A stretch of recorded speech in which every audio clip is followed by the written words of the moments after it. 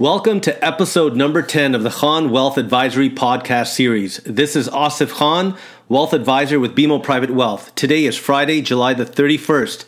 As a reminder, the Raptors play their first game tomorrow against the Los Angeles Lakers. Let's go Raptors. And the Maple Leafs are playing in the summer. Here's to a back-to-back NBA championship year and getting a Stanley Cup. For today's podcast, I thought I would discuss the prospects for a vaccine to COVID-19. As many of you have heard, there are several companies that are on hyperdrive to try and make a vaccine for COVID-19.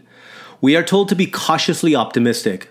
Makes sense since a development of a vaccine usually takes about 10 years.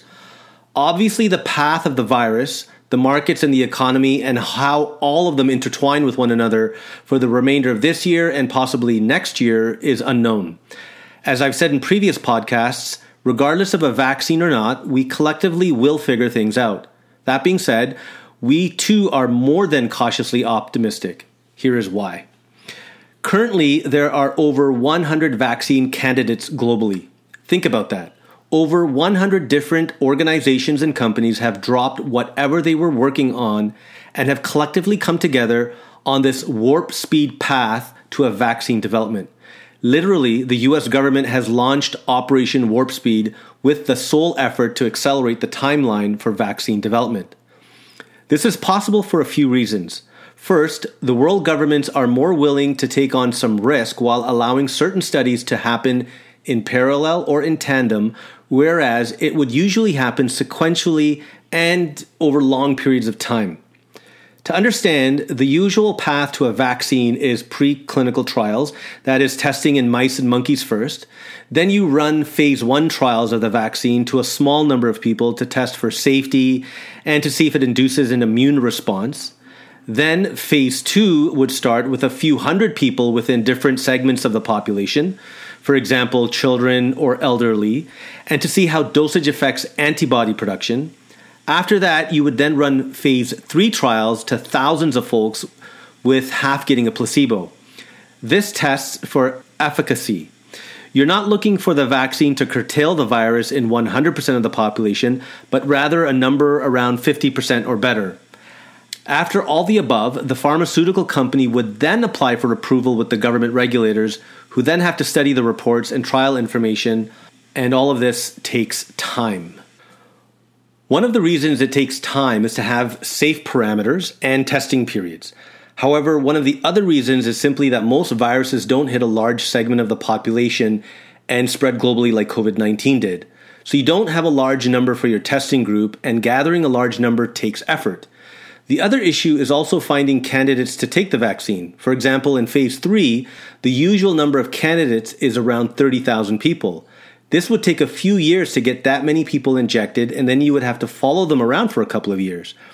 You can simply see why full vaccine development could take 10 years, as it would take a long time to get that many people to be a part of the study, and then testing them in areas where the virus is rampant. And most viruses do not have the contagious multiplier that COVID-19 has. Currently, in the US and in other parts of the world, there are more people than required to be a part of the vaccine studies.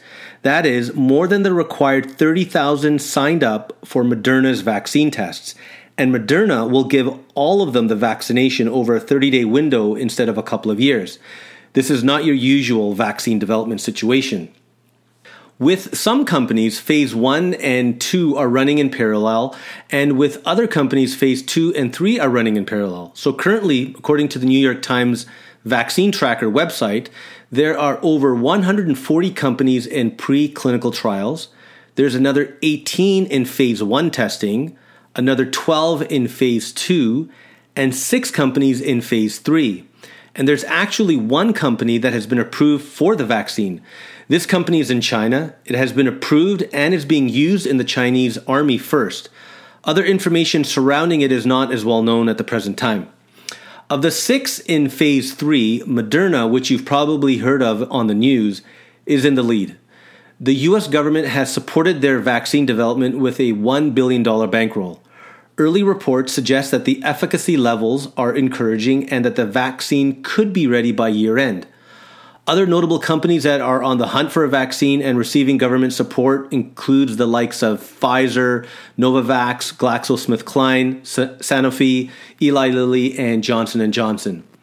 The other neat thing is that you could have more than one vaccine that could work. At a basic level, the vaccine's job is to prime the immune system so it is ready to fend off the virus when it enters the body.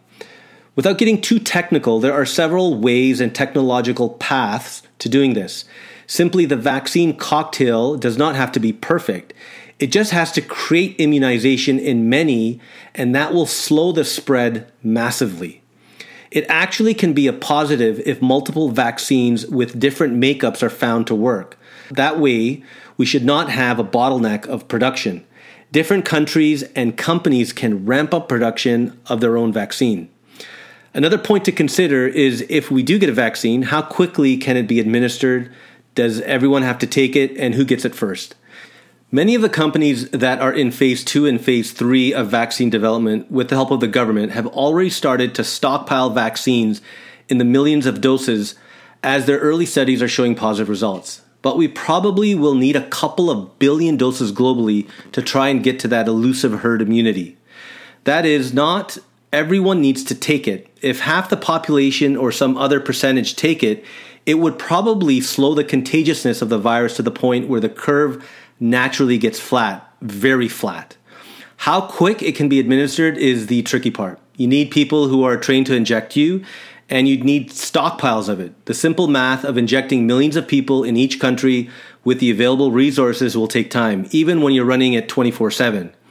Then we need to decide on who gets it. Should frontline workers get it first since they are the most exposed, or the elderly as they are the most in danger, or the kids so that we can send them back to school safely? Another interesting phenomena is the request for challenge trials. That is, Americans are being recruited and are willingly taking the vaccine candidate and then exposing themselves to the virus on purpose so that the efficacy can be tested more robustly and quicker. There are obvious ethical issues here, but nonetheless, leave it to the Americans to come up with some really unique ideas. So to recap, there is a lot of reason for hope on the cautious optimism with the development of one or several vaccines. No one can know for sure, but I do think that with over 100 companies in the hunt, and with many companies in later stages of their trials who have had positive early results, I think we could be in a position for some nice surprises.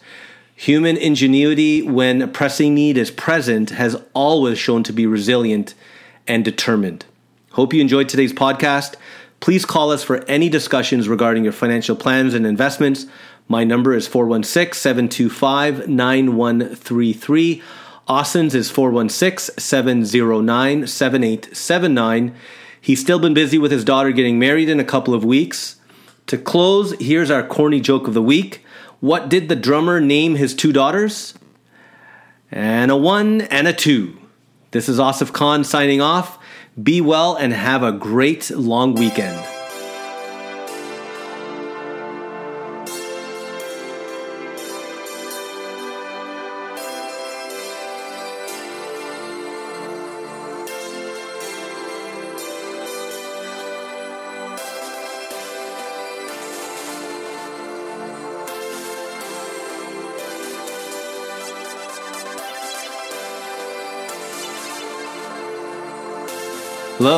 Hello, are you still listening?